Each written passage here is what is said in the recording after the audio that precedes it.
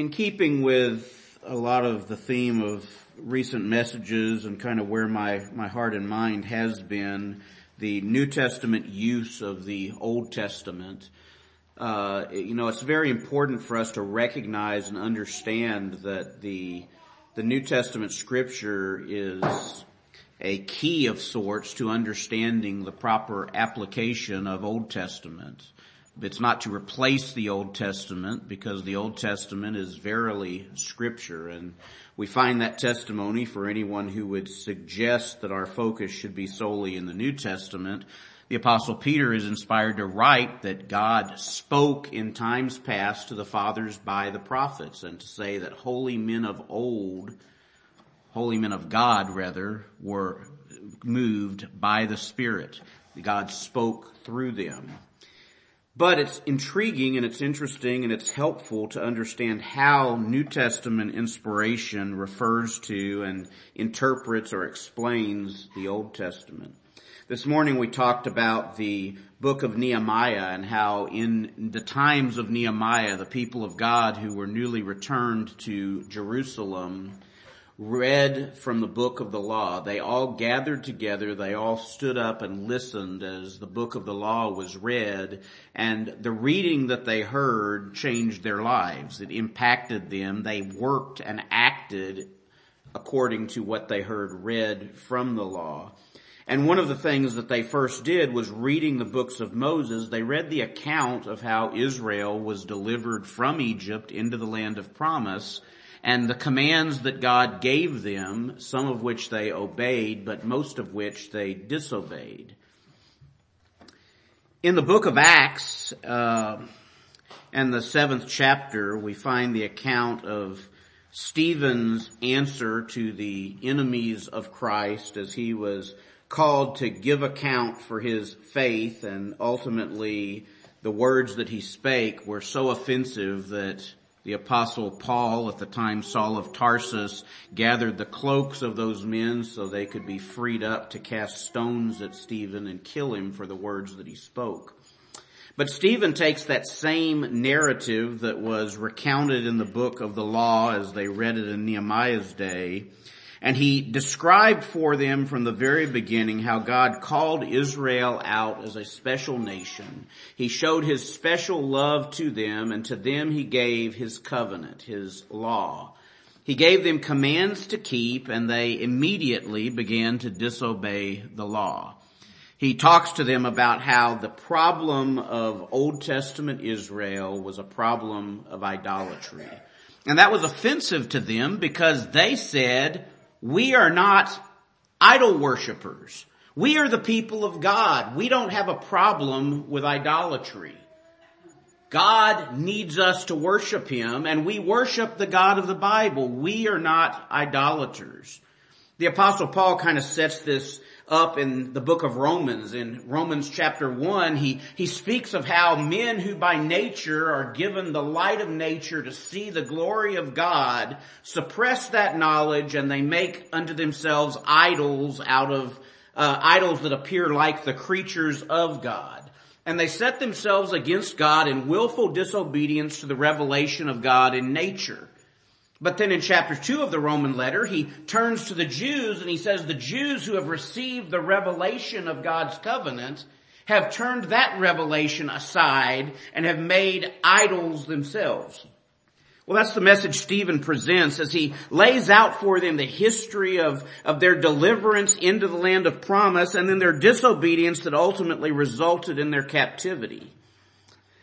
So we want to jump into Acts chapter 7 for a launching place this morning and read beginning in verse 37. "This is that Moses which said unto the children of Israel, A prophet shall the Lord your God raise up unto you of your brethren, like unto me. Him shall ye hear. This is he that was in the church in the wilderness with the angel which spake to him in the Mount Sinai, and with our fathers who received the lively oracles to give unto us, to whom our fathers would not obey, but thrust him from them, and in their hearts turned back again into Egypt. saying unto Aaron, make us gods to go before us. For as for this Moses, which brought us out of the land of Egypt, we wot not what is become of him. And they made a calf in those days, and offered sacrifice unto the idol, and rejoiced in the works of their own hands. Then God turned and gave them up to worship the host of heaven. As it is written in the book of the prophets, O ye house of Israel, have ye offered to me slain beasts and sacrifices by the space of 40 years in the wilderness? Yea, ye took up the tabernacle of Moloch and the star of your god Remphan, figures which ye made to worship them, and I will carry you away beyond Babylon.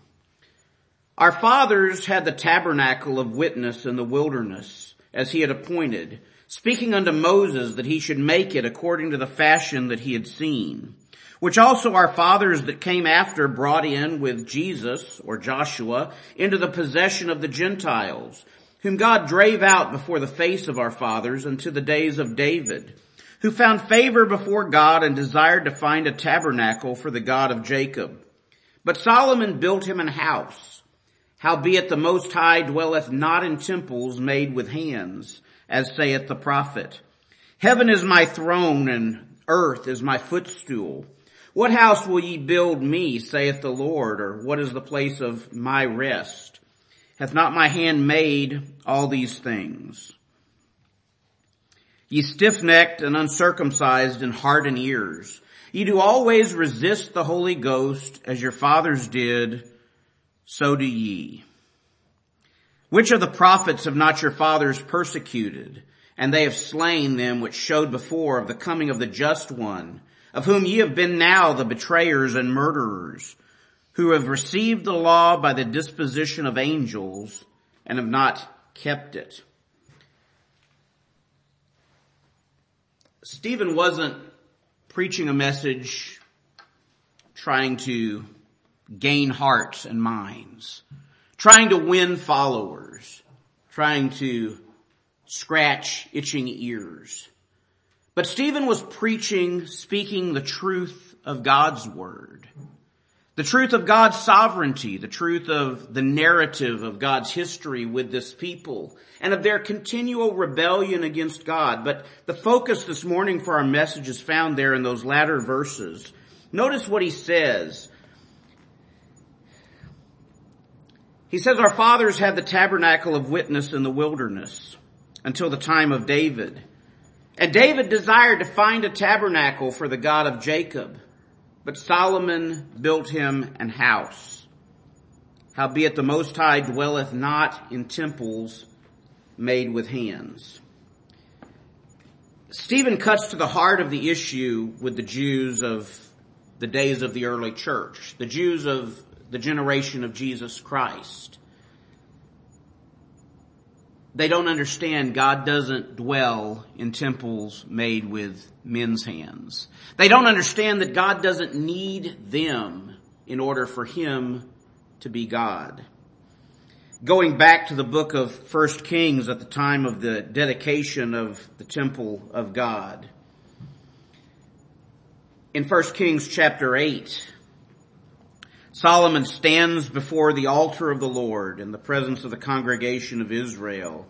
He begins to speak to God on their behalf. Verse 23, and he said, Lord God of Israel, there is no God like thee in heaven above or on earth beneath, who keepest covenant and mercy with thy servants that walk before thee with all their heart, who hast kept with thy servant David my father that thou promised him. Thou spakest also with thy mouth and hast fulfilled it with thine hand, as it is this day.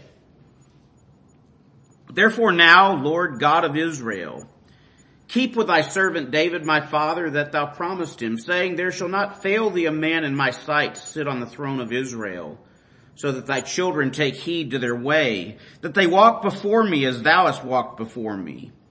And now, O God of Israel, let thy word, I pray thee, be verified, which thou spakest to thy servant David my father. Listen to this, verse 27. But will God indeed dwell on the earth? Behold, the heaven and heaven of heavens cannot contain thee. How much less this house that I have builded. And he goes on to pray, if thy people turn their eyes toward this house and pray to you, the God who dwells here, hear their prayer. As Stephen proclaims to Israel their sin, and turning aside from the God of Israel and instead worshiping idols like their fathers before them, the message is worship the God of the temple rather than the temple itself. And that's a message that has clear application for each of us today. You see, though, the time is very different. And the church in the wilderness is long past, and the church of today is in many ways something entirely different. The people who make it up are still people and are very much the same. So as the gospel is written and proclaimed and the message is continued, this shift turns from the temple at Jerusalem to the temple of God. In 1 Corinthians chapter 3, the Apostle Paul writes by inspiration,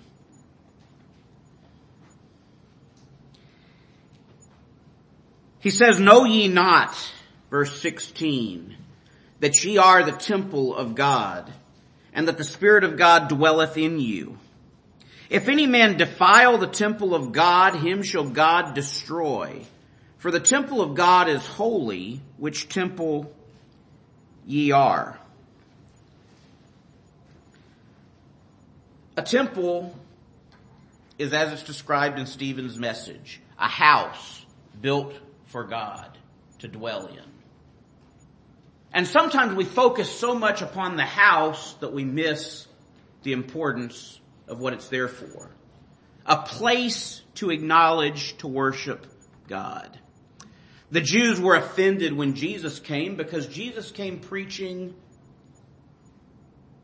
his own gospel, preaching about the God of Israel, the God of the temple.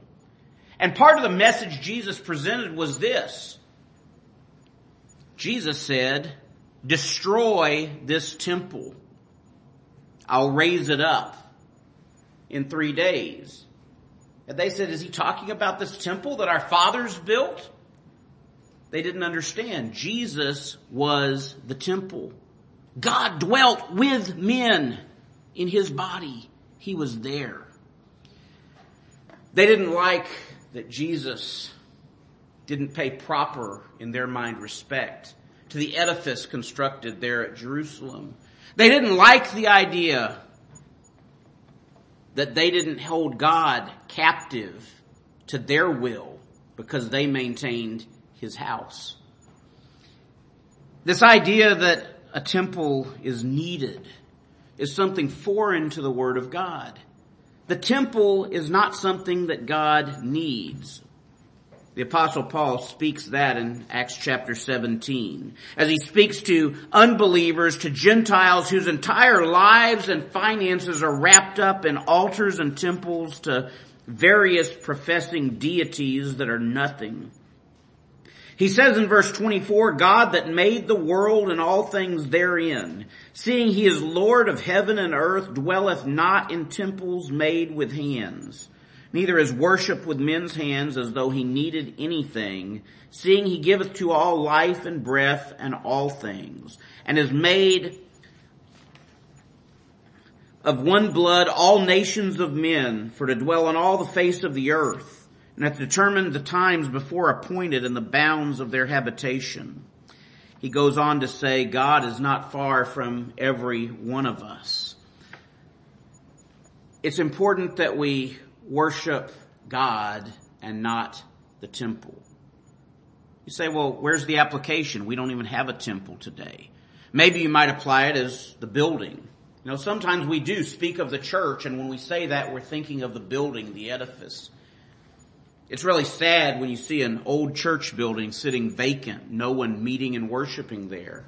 But if in our minds the church is the building, then we're taking our eyes off of the truth. Because the church is what? It's the individuals who assemble together. It's the assembly of the saints who share a common profession, a common faith, and a common Lord. But the Apostle Paul writes and says that you are the temple. The temple of God is holy, which temple ye are.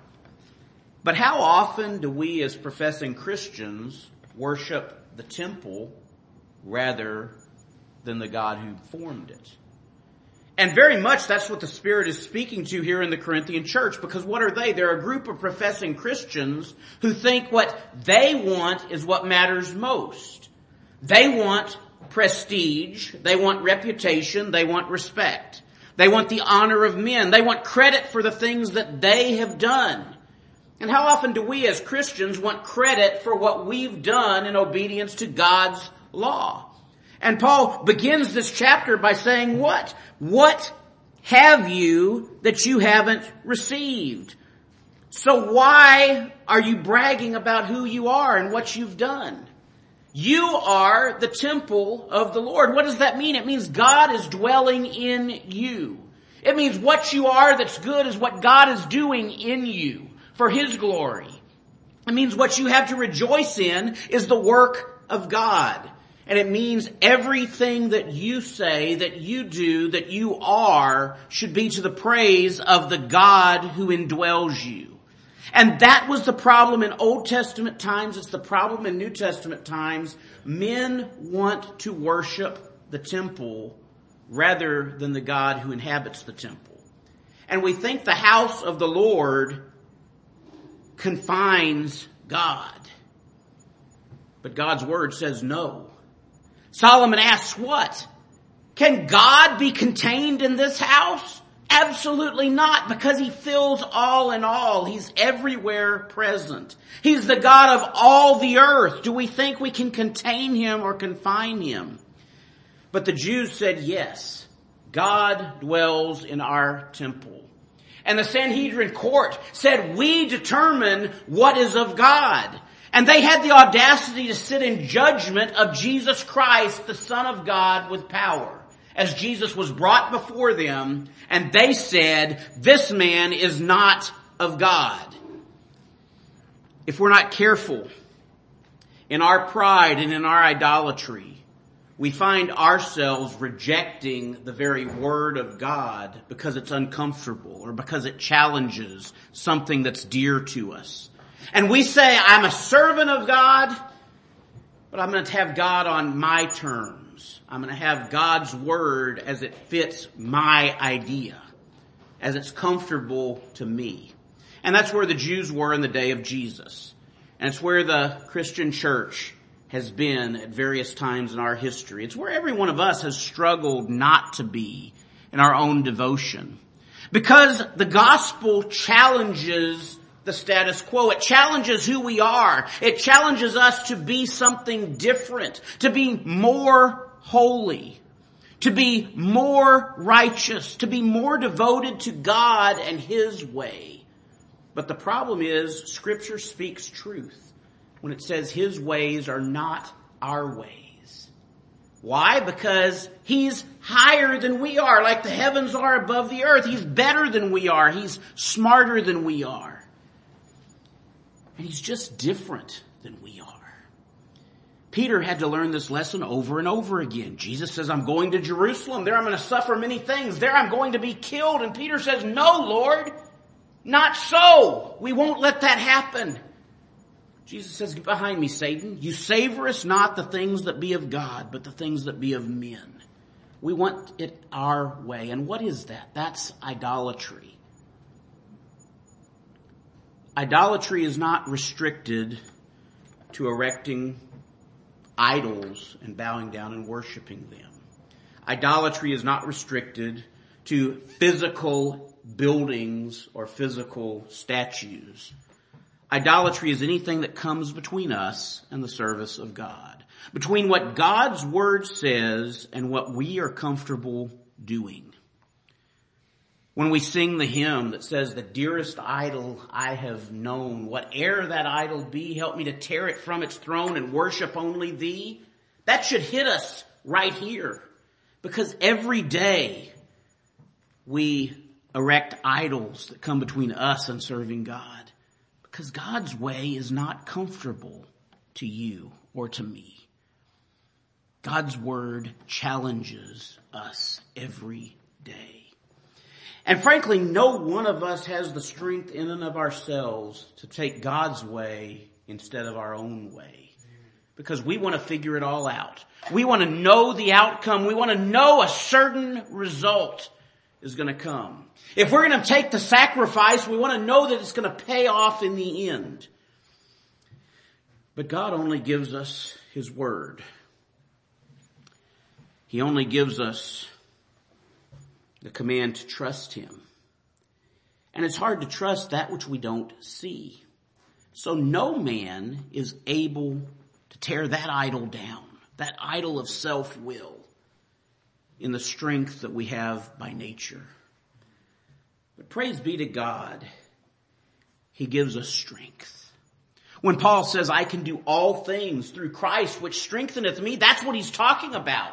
I've learned how to find contentment when I'm suffering need as well as when I'm abounding. I've learned how to rejoice when I'm being afflicted as well as when I've got it all the way that I want it. I've learned to be content when I can't see the future before me, as well as when I've got it all planned out.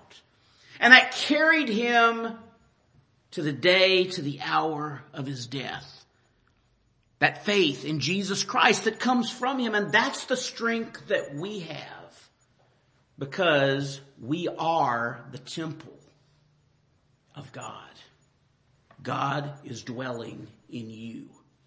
He's dwelling in you by His Spirit. If the truth is that He has quickened you by the Spirit to life in Jesus Christ. He has made you for a holy purpose. In the Ephesian letter, when we read that, and you hath He quickened who were dead in trespasses and sins, He's made you alive in Jesus Christ. And that has an effect. In fact, He says He's created you in Christ Jesus unto good works, which God has before ordained that you should walk in them. The power of God is at work in the life of His children. And that is what strips those idols from before our face. That's what causes us to look up to God and to trust Him for His word. But Paul writes to this Corinthian church, a church of men and women who believed against all odds, of men and women who were worshipers of myriad idols, and they turned from idols to serve the living God. And they believed the word that was preached, not because it was in excellency of speech, not because it was great and powerful speech, but because of the power of the Holy Ghost, the Holy Spirit contained therein. And they were given the discernment, the wisdom, the ability to judge with the judgment of God, to understand by the mind of Christ the truth of His word. But Paul says something has happened. Chapter 3 begins, and I, brethren, could not speak to you as spiritual, but as unto carnal, as unto babes in Christ. They've fallen back into carnality. These upon whom the Spirit of God has acted, who have been given the mind of Christ, they're living as though they have a carnal nature only. They're living with what they can see. And they're interested in what's good for them. They're interested in what they perceive to be good, rather than what God says is good. And the apostle writes by inspiration and says the word of God is sent forth to build a foundation to the praise of God, to build you up as a tabernacle where God can be worshiped every day. The preaching of the gospel, he says, we are laborers together with God. You, the men and women who make up the church of the Lord Jesus Christ, you are God's husbandry. You are God's building. God is building an edifice. He's building a building to His own praise, to His own glory. And you, individually and collectively, you are the temple of God. The foundation of that temple is nothing save Jesus Christ.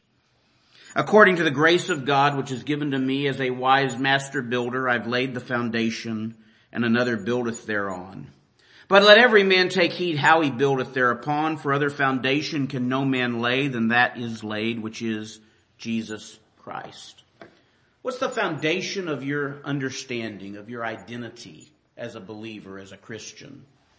Is it where you came from? Is it your educational background? Is it your natural and physical ability?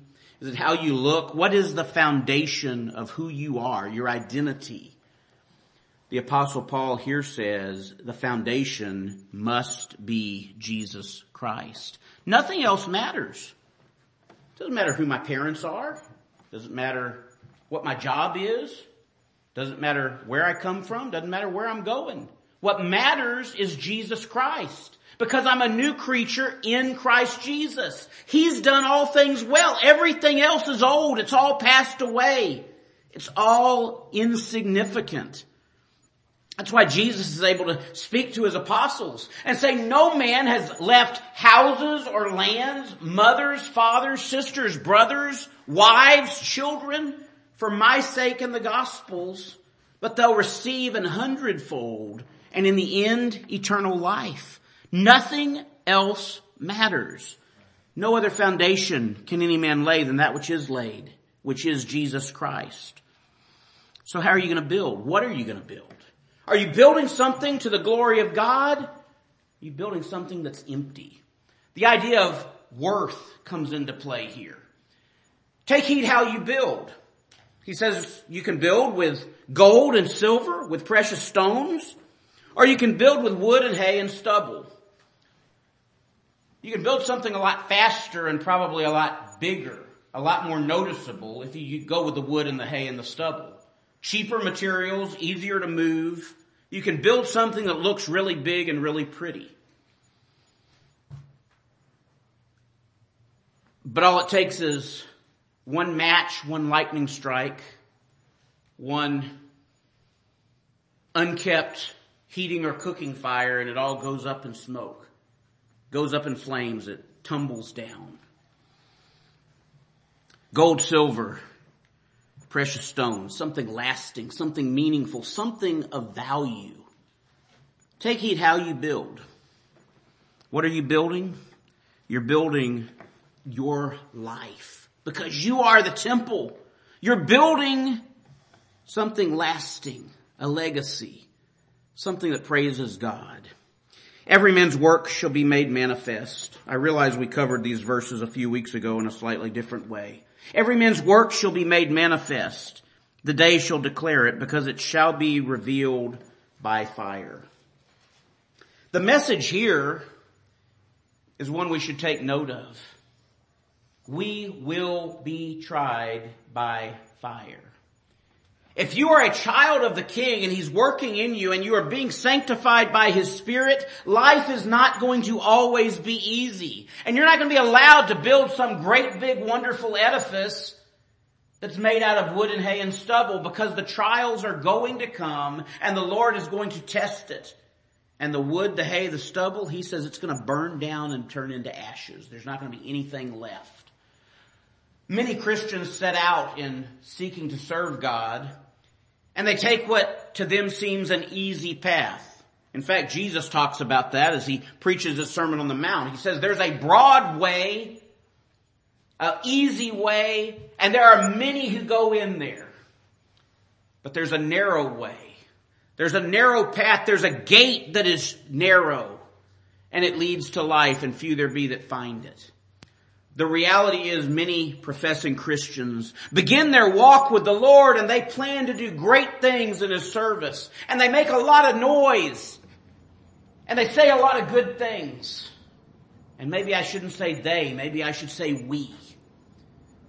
Sometimes we have great ideas about what we're going to do in service to the Lord. And people look at us and say, wow, look at that man. There's a man of God, a woman of God. Look what great things God is doing in this person. And then the fires come, and it all goes up in smoke.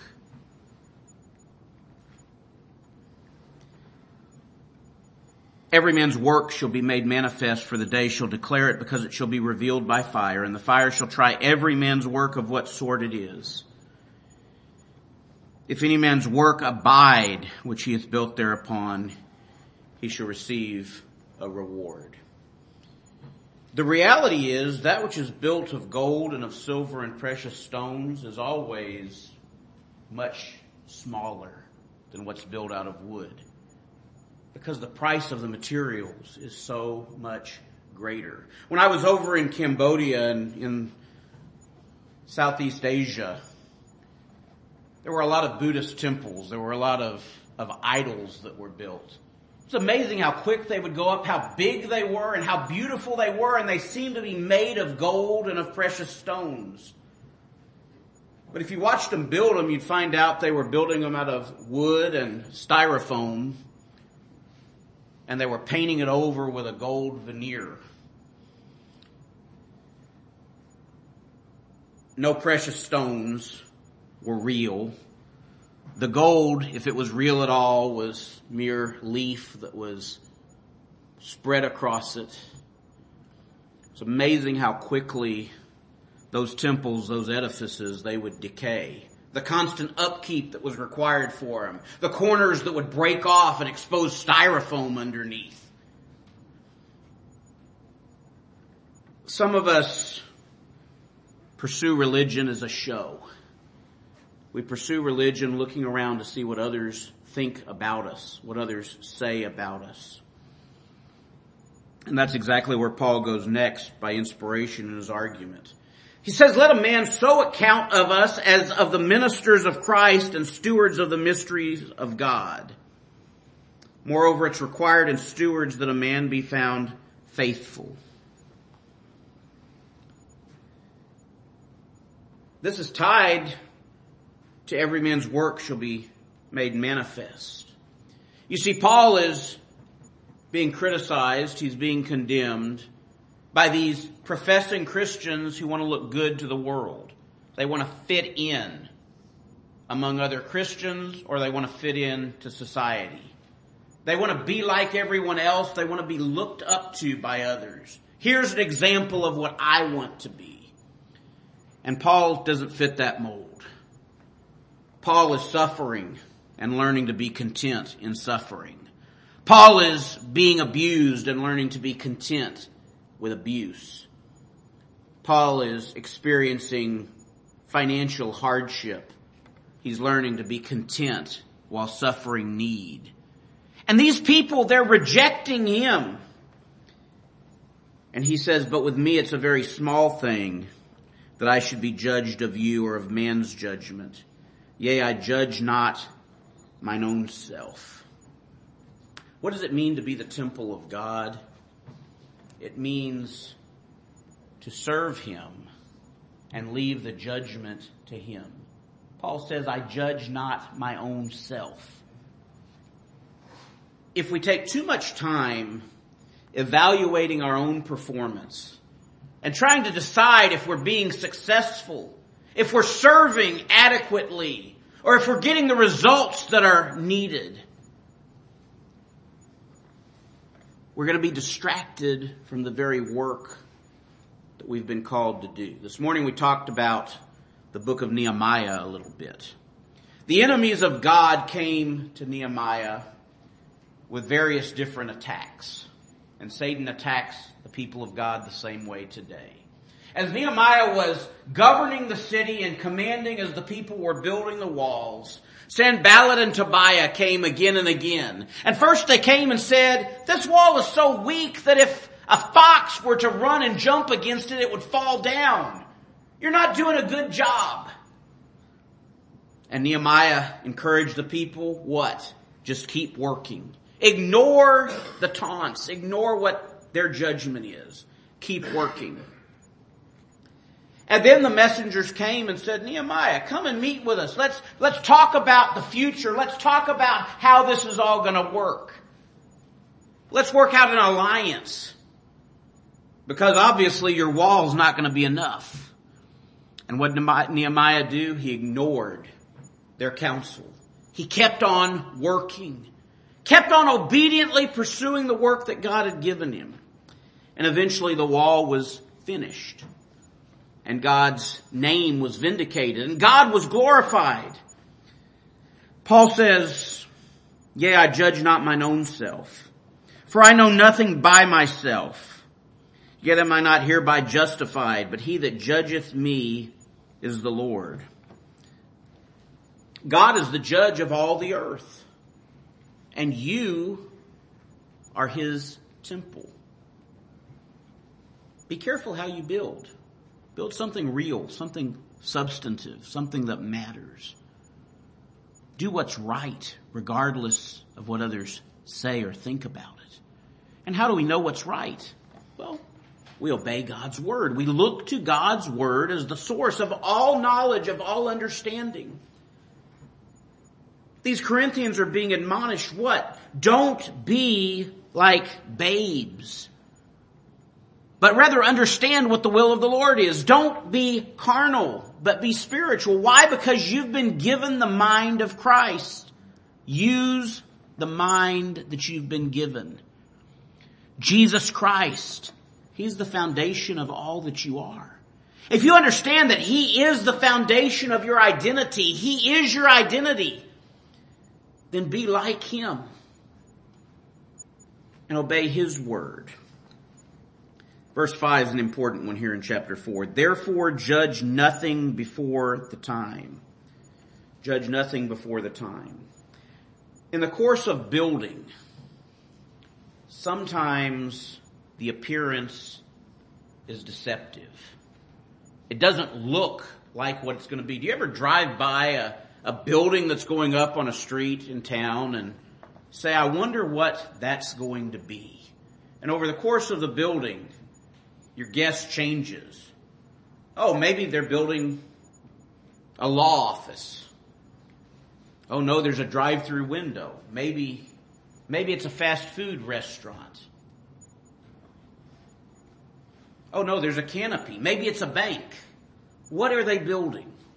Sometimes it's hard to tell when all you see is the stick frame going up. How much more difficult when it's a building built out of stone. The foundation is laid with great care, and stones are built up around. What is being built? By inspiration, it's written, judge nothing before the time, until the Lord come, who will both bring to light the hidden things of darkness and will make manifest the counsels of the hearts. And then shall every man have praise of God. One of the greatest examples in Scripture of this truth is found in Jesus' words. First, he gives a parable, the parable of the wheat and the tares. He says the kingdom of God, the kingdom of heaven, is likened to a field where the farmer goes and he sows seed and he plants wheat. And the wheat springs up. But as the wheat springs up, also other plants spring up. Tares, weeds. And those tares spring up. And the servants say to the master, should we go and pluck up the weeds? Do we need to go and weed the field? And the master says, no, let the weeds grow together with the wheat. Let them grow until the time of the harvest. And then go and gather the wheat and pluck up the tares. And the tares will all be burned. A companion text to that, at least in my understanding and mind, is found in Matthew 25. Jesus says there's coming a day when the king of all the earth is going to sit in his throne in judgment. He's going to sit on a great white throne. And he's going to gather all nations before him. And he's going to separate them. And on the one hand, he's going to put the sheep. And on the left hand, he's going to put the goats. I think it's a companion text. Why? He's gathering all together and he's separating them. The wheat and the tares. And to those on the left hand, He's going to say, depart from me, cursed, into everlasting fire, prepared for the devil and his angels. And they're going to say, why? When did we not do good? You see, these are people like that Pharisee who went up to the temple to pray. And he said, I thank you, God, that I'm not like other men. I do good works. I fast often. I pray. I give. I'm a worshiper of God. And I thank you I'm not like this publican. And then that publican over there says, Lord, be merciful to me, a sinner. In that last day, that publican on the right hand is going to hear the voice of the Son of God saying, what? Come, ye blessed of my Father. Inherit a kingdom prepared for you from the foundation of the world. The scripture says, judge nothing before the time, until the Lord come, who will bring to light the hidden things of darkness. He'll make known who are his temple. And he'll make known which works truly glorify him. Where's the application here? It's flee from idolatry. It's don't make your will more important than God's will. And so much of the Christian religion today is built on the idea that either God needs me to worship him or God's will is for me to be happy. Have you ever heard that? I have. I've read it. I've read it on internet articles. I've read it in articles of professing Christians. If God sent his own son to die for me, to secure me a home in heaven so I could be eternally happy with him, then it follows that God must want me to be happy. And therefore, whatever it takes to make me happy is what I need. That's idolatry. That's self-worship. Paul says, I judge not mine own self, for I know nothing by myself. We need to be careful that we don't apply our own mental ability to understanding what the will of the Lord is. But rather, we apply the mind of Christ that is given us by the Spirit. That which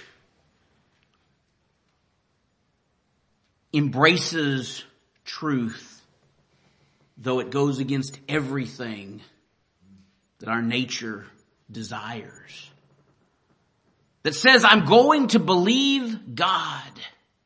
The Bible is replete with examples of those who believed God against all reason. You remember when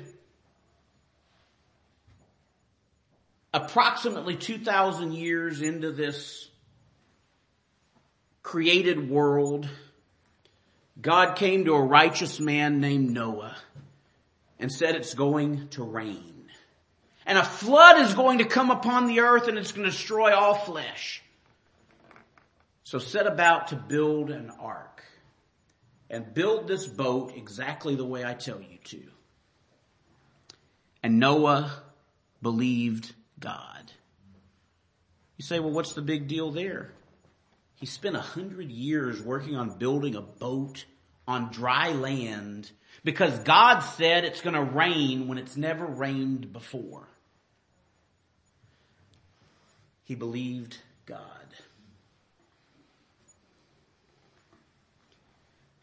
The examples go on and on. Abraham in Ur of the Chaldees picked up and left everything and everyone that he had ever known because God said, leave and go to a land that I will show you.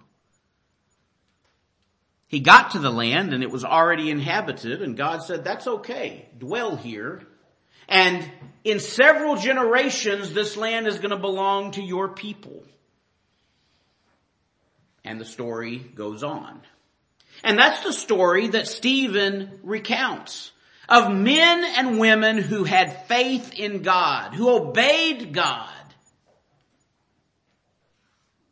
And yet, their children turned aside and sought after idols and worshiped gods that were no gods. No heritage, no family lineage, no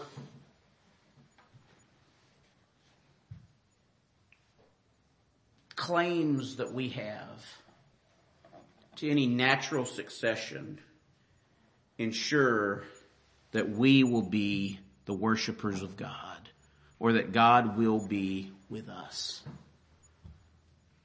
The truth revealed in the Scripture, revealed in these texts we're looking at this morning, is that God will work His work, and every individual is accountable for the work that we do. Every individual is accountable for the faith that He reveals in us. And each and every individual is accountable to serve God and to turn aside from idols. And God, the judge of all the earth, will be praised. He will be worshiped.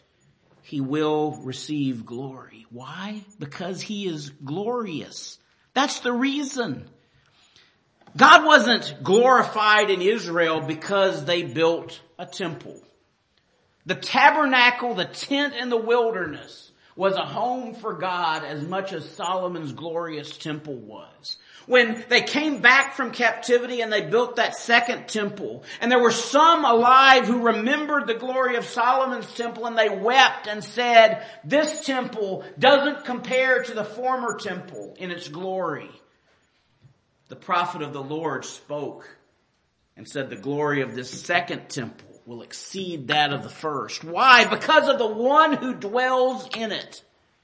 Because Jesus Christ, the Son of God, is going to stand in it.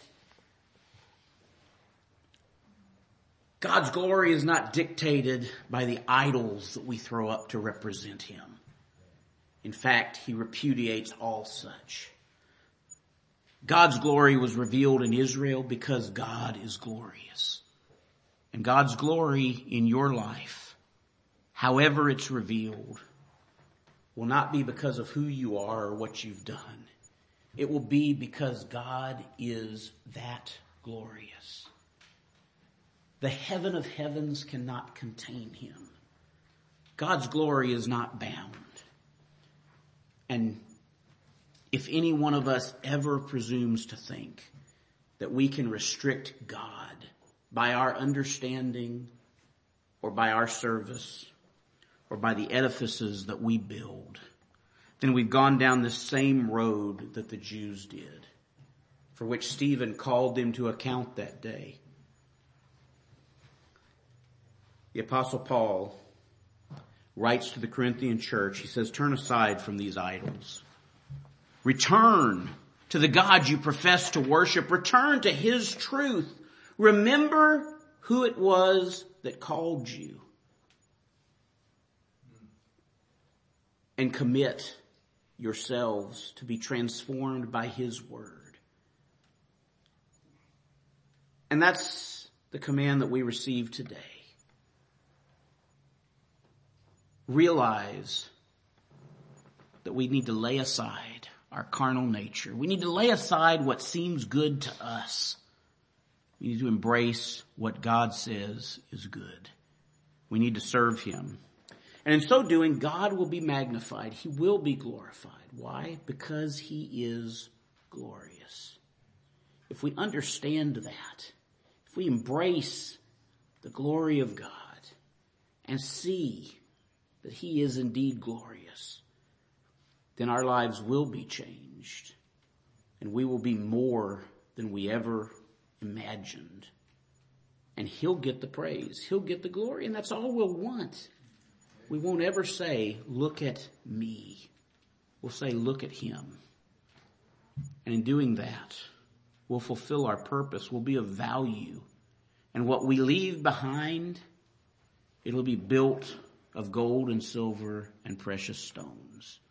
It'll be a legacy that redounds to God's glory instead of being burned up and nothing but ashes left.